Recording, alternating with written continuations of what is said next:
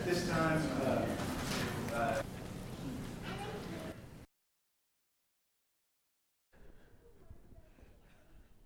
I don't know whose these are. I just want you to know that so you're not like, I wonder when he's going to use that sunglasses illustration. It's not coming. Don't look forward to it. Living by Faith was the song we just sang, and it's really what we've been talking about last week, and we're going to keep talking about it this week. We talked about the importance of faith being matched with action. That being a disciple of Jesus doesn't just mean believing in Him and studying about Him. It means doing what Jesus would actively do. A lot of times we get in this idea that it's enough to say, I believe in Jesus. And because I have faith in Jesus and I have a right understanding of Scripture and I've got a good doctrine, that's what it means to be a faithful Christian. The problem is that over and over again, we read in Scripture about the challenge to do stuff.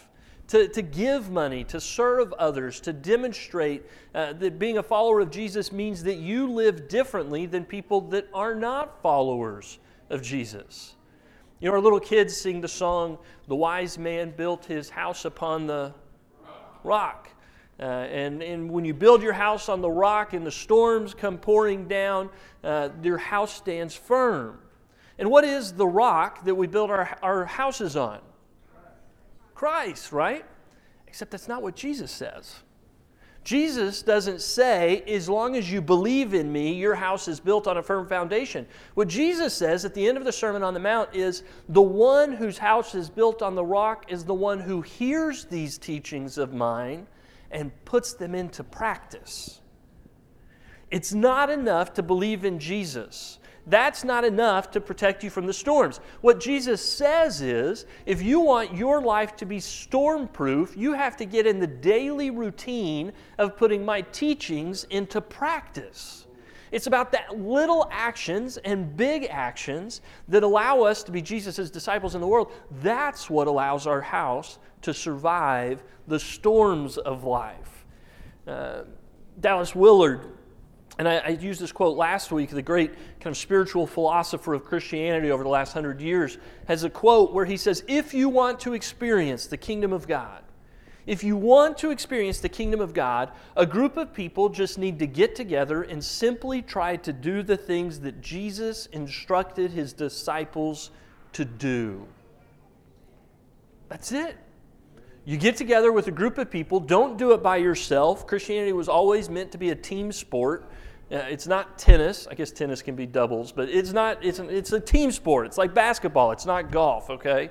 Christianity is meant to happen in a group of people who come together and start with the teachings of Jesus and then say, if we believe this, then what do we as a group of Christians need to do about it? And then you start doing it. That's how you experience the kingdom of God. One of the ways we're going to be doing this at Northwest this year is on Fourth Sundays. Just book out Fourth Sundays on your phone calendar as Bridge Ministry Days. And we're calling it Bridge Ministry Days because we're going to try and come up with, every month on the fourth Sunday, different ways for you to connect with God, ministries that build a bridge from where you are to where God is and where God is to where you are, so that you can grow in your relationship with God. Ministries that help us to connect with one another. One of the things we've learned in the past year or so is we've talked to Northwest members and said, hey, after being apart for 2 years or whatever because of the pandemic or even before that, what do you wish our church was better at? People say, I'm so glad that there's so many people in the room, but I wish I knew some of them better than I did. We need opportunities that allow us to build bridges into each other's lives, that we can connect with one another, sometimes in surface levels that just help you get to know someone you didn't know, but sometimes taking someone that you've known for years and in a simple and shallow way and really taking that relationship deeper. As not just people who go to church together, but are brothers and sisters in Christ. And the third type of ministry that we're going to be doing on Fourth Sundays is things that help us build bridges into the world. So that we go out in the world and we serve people and we meet people and we connect with people in hopes that in our going out that they might later come in to the family of God and the people of God and get to know who Jesus is and why He matters for them. Ministries that build bridges to open the door to connections. James is writing, this is James, the brother of Jesus, in his letter to the churches, And he asked this question, what good is it, my brothers and sisters, if someone claims to have faith but has no deeds? And deeds is actions. What if someone says, I have faith, but they don't do anything? Can such a faith save them? Suppose a brother or sister is without clothes and daily food. If one of you says to them, go in peace, keep warm and well fed, but does nothing about their physical needs, what good is it? In the same way, faith by itself, if it is not accompanied by action, is dead. But someone will say, you have faith, I have deeds. Show me your faith without deeds, and I will show you my faith by my deeds. You believe that there is one God, good. Even the demons believe that and shudder. James says, listen, I go to church. He wouldn't have called it church, but that's what he's talking about. James would say, I go to church and there's people there that are in Bible class every week and they talk about what the Bible means and they study the different translations and they do all this stuff and they believe in Jesus. But man, they don't do anything about it. That faith is dead. It's not an active faith. It's not an alive faith. It's a dead faith. It's not enough to just believe. He says, listen, Satan and his demons believe in Jesus. Over and over again, Jesus comes in contact with people who are possessed by demons. And you know what those demons do? They know who Jesus is. Son of God, have mercy on me, demons say to Jesus. Because they believe that Jesus is the Son of God and the Messiah. Amen. Now, does that faith save them? No. Because their faith in that is still existing in their rebellion against God. And so you can have faith in Jesus Christ as your Lord and Savior and still exist with dead faith. In the same way that the demons can exist with oppositional faith. They believe and are opponents. Too many Christians today are believers who are apathetic and disinterested with a dead faith. And James says, listen, I'm going to show you my faith by what I do, by my actions, by my deeds. And the challenge is there for us today to be people who don't just say, I believe in Jesus Christ crucified and resurrection, but we be the people of the therefore. Do you believe Jesus Christ was crucified and resurrected? Yes. Then what are you going to do about it?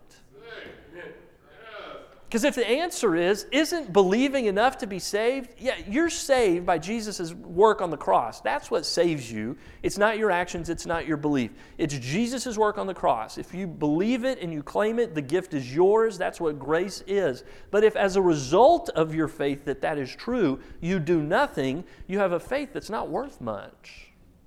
It's not worth much. And so we want a faith that is worth great things, that is alive. There's a minister out in California. He's in the San Francisco area, and he's kind of bought into this idea.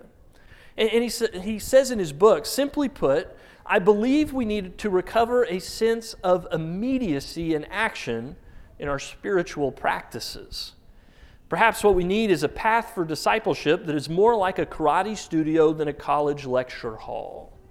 I'd often wondered, what if, instead of talking about prayer, we actually prayed? Or what if, in addition to studying about God's heart for justice, we took action to care for needs? What if, instead of just telling each other about our struggles, we committed to a path for change? It seemed like the missing ingredient was a context that would encourage honesty, invite us into community, and move us from information into shared actions and priorities. He says we need a process. We need a context. We need an environment that encourages this experimentation of faith. And sometimes I think we get a little hung up on process. We kind of create a structure of putting faith into action and discipleship that's too strict. And it's like, man, that's just too many steps to get to where I want to go. I'm not even going to mess with it. On the other hand, you can have too loose of a process where people are going, well, I want to do it, but I don't even know what the first step would be. I don't even know how to get involved in being active in my faith. Can you give me a way that's easy and actionable and likely? And we go, well, just do it. Well, but how? Just do it. Okay, Nike, give me some process. Give me some first steps, right? Help me make this practical. And so somewhere between too much process and not enough process, we need this kind of middle way, right? And so we start looking for the perfect process. I was doing my defense on my doctoral stuff and was kind of sharing this tension and how sometimes I can get caught between these two things, a desire to have enough process to make it likely, but not too much to make it difficult. And Dr. Mark Hamilton, who's in the group, says, so often we go in pursuit of the perfect process to start doing something new or to change our behaviors. And there's something that I think we need to remember. The pursuit of a perfect process is a myth and a lie that if we go chasing it will only keep us on our bottoms doing nothing. The pursuit of a perfect process is a lie that keeps us from taking action because we keep sitting there going, boy, I don't want to be over here. I don't want to be, where's the perfect path forward? And he says sometimes we need to just start doing it and ask for forgiveness when we mess up and find faith that gets us through the next step. Boy, okay. And I've thought about that a lot since then. And so today, what I want to offer you is a range of kind of thinking about how you can put faith into action and then hope that you just start taking steps forward into that. One of them is, if you're just not sure what your next step is, you can just wait for our fourth Sunday ministry opportunities and say, I'll sign up for one of those and start putting my faith into action in this very easy, actionable, first step kind of way. We're going to give you different choices each month so you can find different ways to exercise your faith. But Jesus also has this one occasion where he's sending out the 72 disciples. So he's got the 12 apostles, and at one point he's got 120 followers, but at this point he's sending out 72. So this is a wide range of his followers.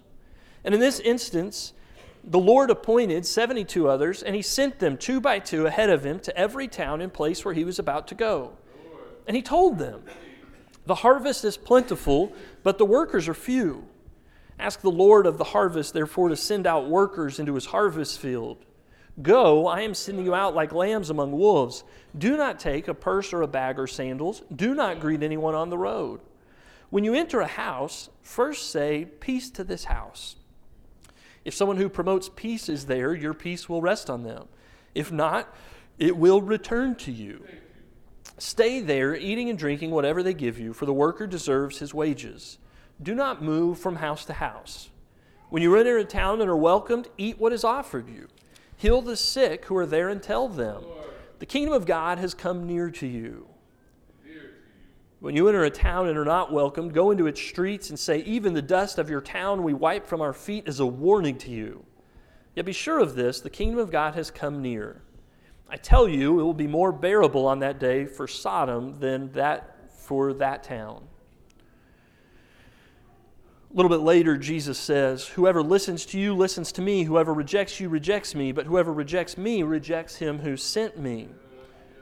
The 72 returned with joy. And they said, Lord, even the demons submit to us in your name. Jesus says, listen, I'm going to give you a few instructions, but here's what I really need you to do is just go and start doing it. And the instructions are not overly specific.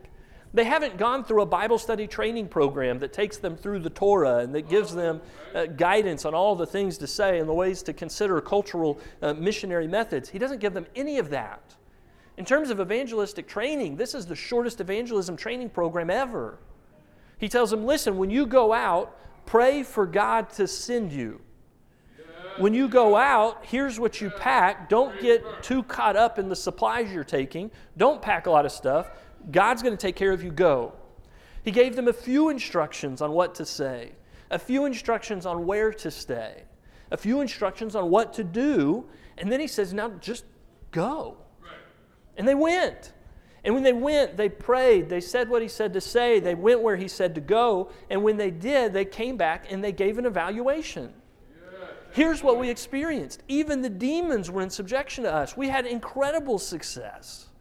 And Jesus and the apostles and disciples celebrate together all that they were able to experience because they just went out and did what Jesus told them to do. They were disciples, and they put it into action. Mark Scandrette, the guy that I mentioned earlier, developed a similar set of instructions that are pretty similar to what Jesus told them to do. His process is this: get with a group of Christians, come up with an experiment, and here's the ground rules for the experiment. It needs to be rooted in the teachings of Jesus. Not just some crazy idea that someone has to make the world a better place. Go root your experiment in the life and teachings of Jesus. Get a group of people that will then commit time and energy to a new set of practices. We're going to do an experiment. It's based in Jesus' life and teaching. We're going to get together and give time and energy to setting this experiment into action in our lives. And we're going to do it based on real needs that we see in society or in ourselves.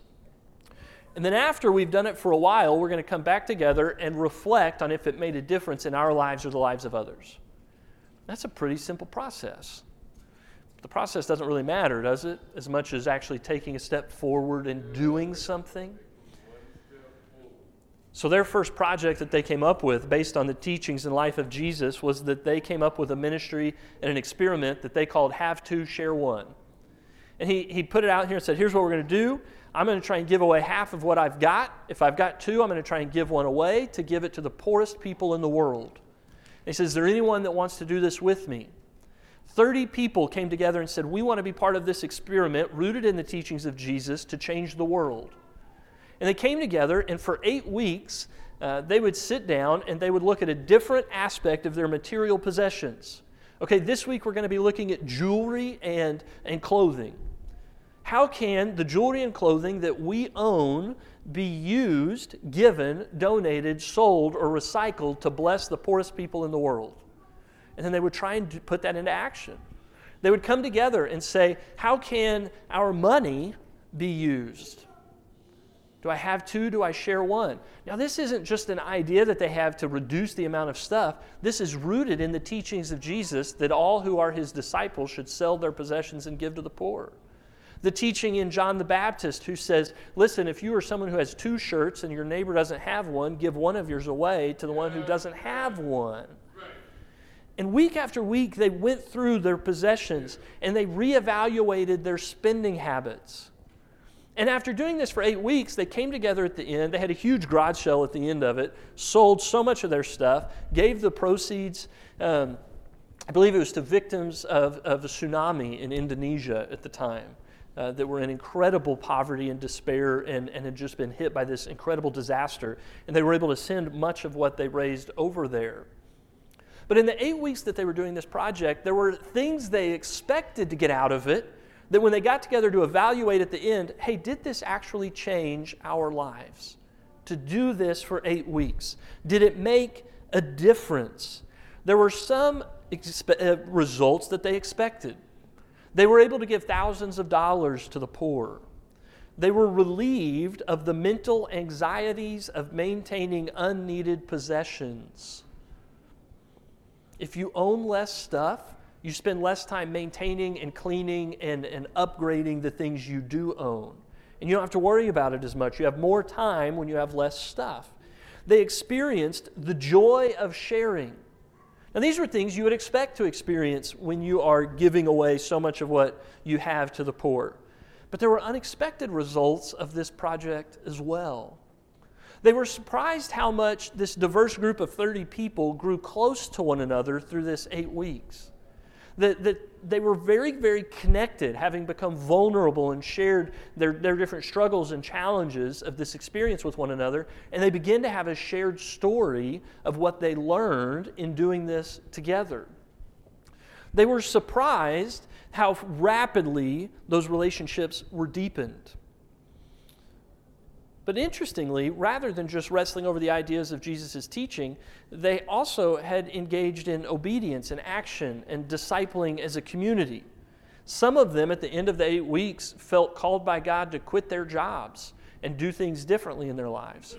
A few of them felt the need to sell their homes and move to poorer parts of town where they could build relationships with people struggling with poverty and other things and build those relationships. Some of them got out of debt. Some of them were called to be reconciled with family members who they'd gotten into struggles with about possessions or wealth. Some overcame addictions, because if I can control my spending habits, maybe I can control other habits in my life as well. Some experienced inner healing that they'd been battling with for a long time. They developed a greater sense of identity, purpose, security, and peace. And at the end of it, they said, maybe we should keep doing this. Not the have two share one. It's not about giving away everything they had. What they meant was maybe we should keep reading Jesus and coming up with experiments. Maybe this is a better way of practicing being a disciple of Jesus and putting his teachers in action than Bible study. Now, I love Bible study as much more than anyone, but if I'm just studying and I'm not putting it into action, I think Mark's doing something bigger and better than I am. And so, rooted in their study of Scripture, they start coming up every year with a set of experiments that they're going to do in community. Some of them are one-day intensive. Some of them are weekend retreats. Most of them are 4 to 8 week projects where they say, hey, let's do this over a little bit of time and come together each week and meet and talk about what we're learning, what Jesus is doing in our lives as a reaction and a response to experimenting with our faith. One of them was called Awakening Creativity. And they said, listen, we believe that God and Jesus created the entire world, and if God is creative and he gives us abilities to be creative beings, what would it mean to awaken our own creativity? And they formed a group that met for 6 weeks. And in one of those occasions, they met together and they spent some time in prayer, and then they did a 10-minute poem. You have 10 minutes to write a poem about what draws you towards wonder. 10 minutes. Write a poem about what draws you towards wonder. In another week, they got together and they went on a walk in nature and saying, look at all the things that God has created. Now, using only what you see here in the woods, in what God has created, you create an art piece of some kind. And they created art out of what God had created and given them.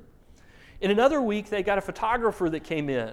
And they were told in advance, when you come next week, you need to bring 2 sets of costumes and props. One set of costumes and props is going to be exploring your shadow side, your dark side. Who are you when you step outside of the light of obedience and faithfulness to God? What does your dark side look like? And they dressed up as that, and the photographer did a photo shoot of them kind of modeling that side of their life. And then they also brought a costume and a set of props that says, who are you and how do you envision yourself in your best version of you living out the kingdom of God in your life? And they modeled that and took photographs. In the 6th week, they got all of their different art pieces, their poetry, their sculptures, their photography, and they put it together and they had an art show. And they invited all their friends and family to come to this art show. And the centerpiece was these portraits of their dark side and kingdom side. And the artists took their family and friends and others who were gathered there around and said, listen, this is who I am without God, and this is who I am with God.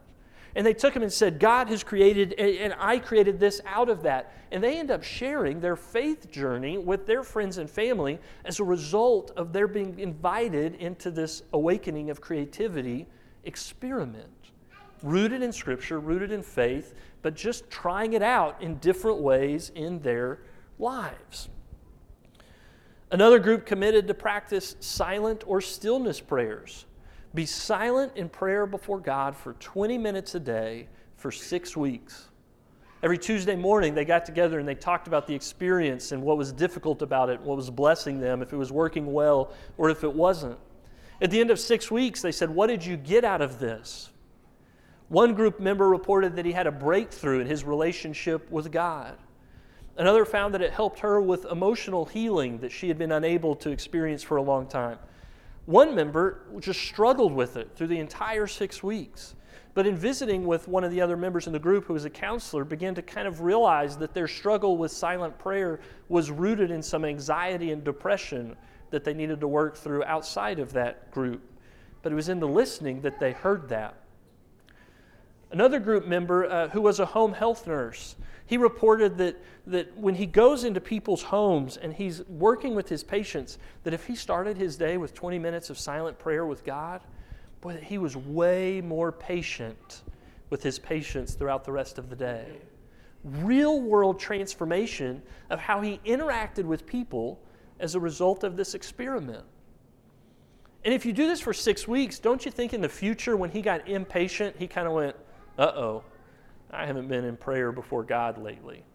I can feel it in my impatience. They found that the stillness prayer wasn't an end in itself. You don't aim towards the quiet before God. But they found that when you did that, it became a means toward producing in you this transformation that helped shape you into more of who God wants you to be every day. That it wasn't the end in itself, that it was the means of God transforming and shaping them and surrendering themselves to God.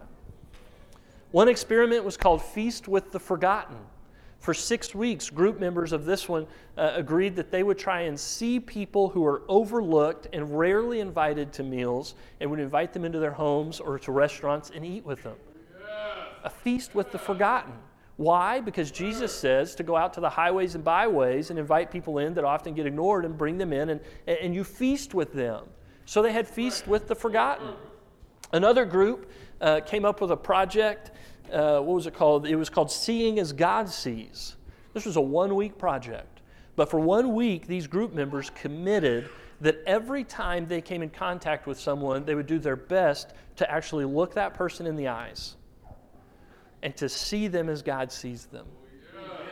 As children of God that God values and that Jesus loved enough to die for. Does it change how you interact with the coffee salesman, your barista, if you take a moment and look in their eyes and say, God loves you and I do too? You don't even have to say it out loud, but to just see them. Does it change how much you tip? I don't know. I haven't done the experiment, but they did.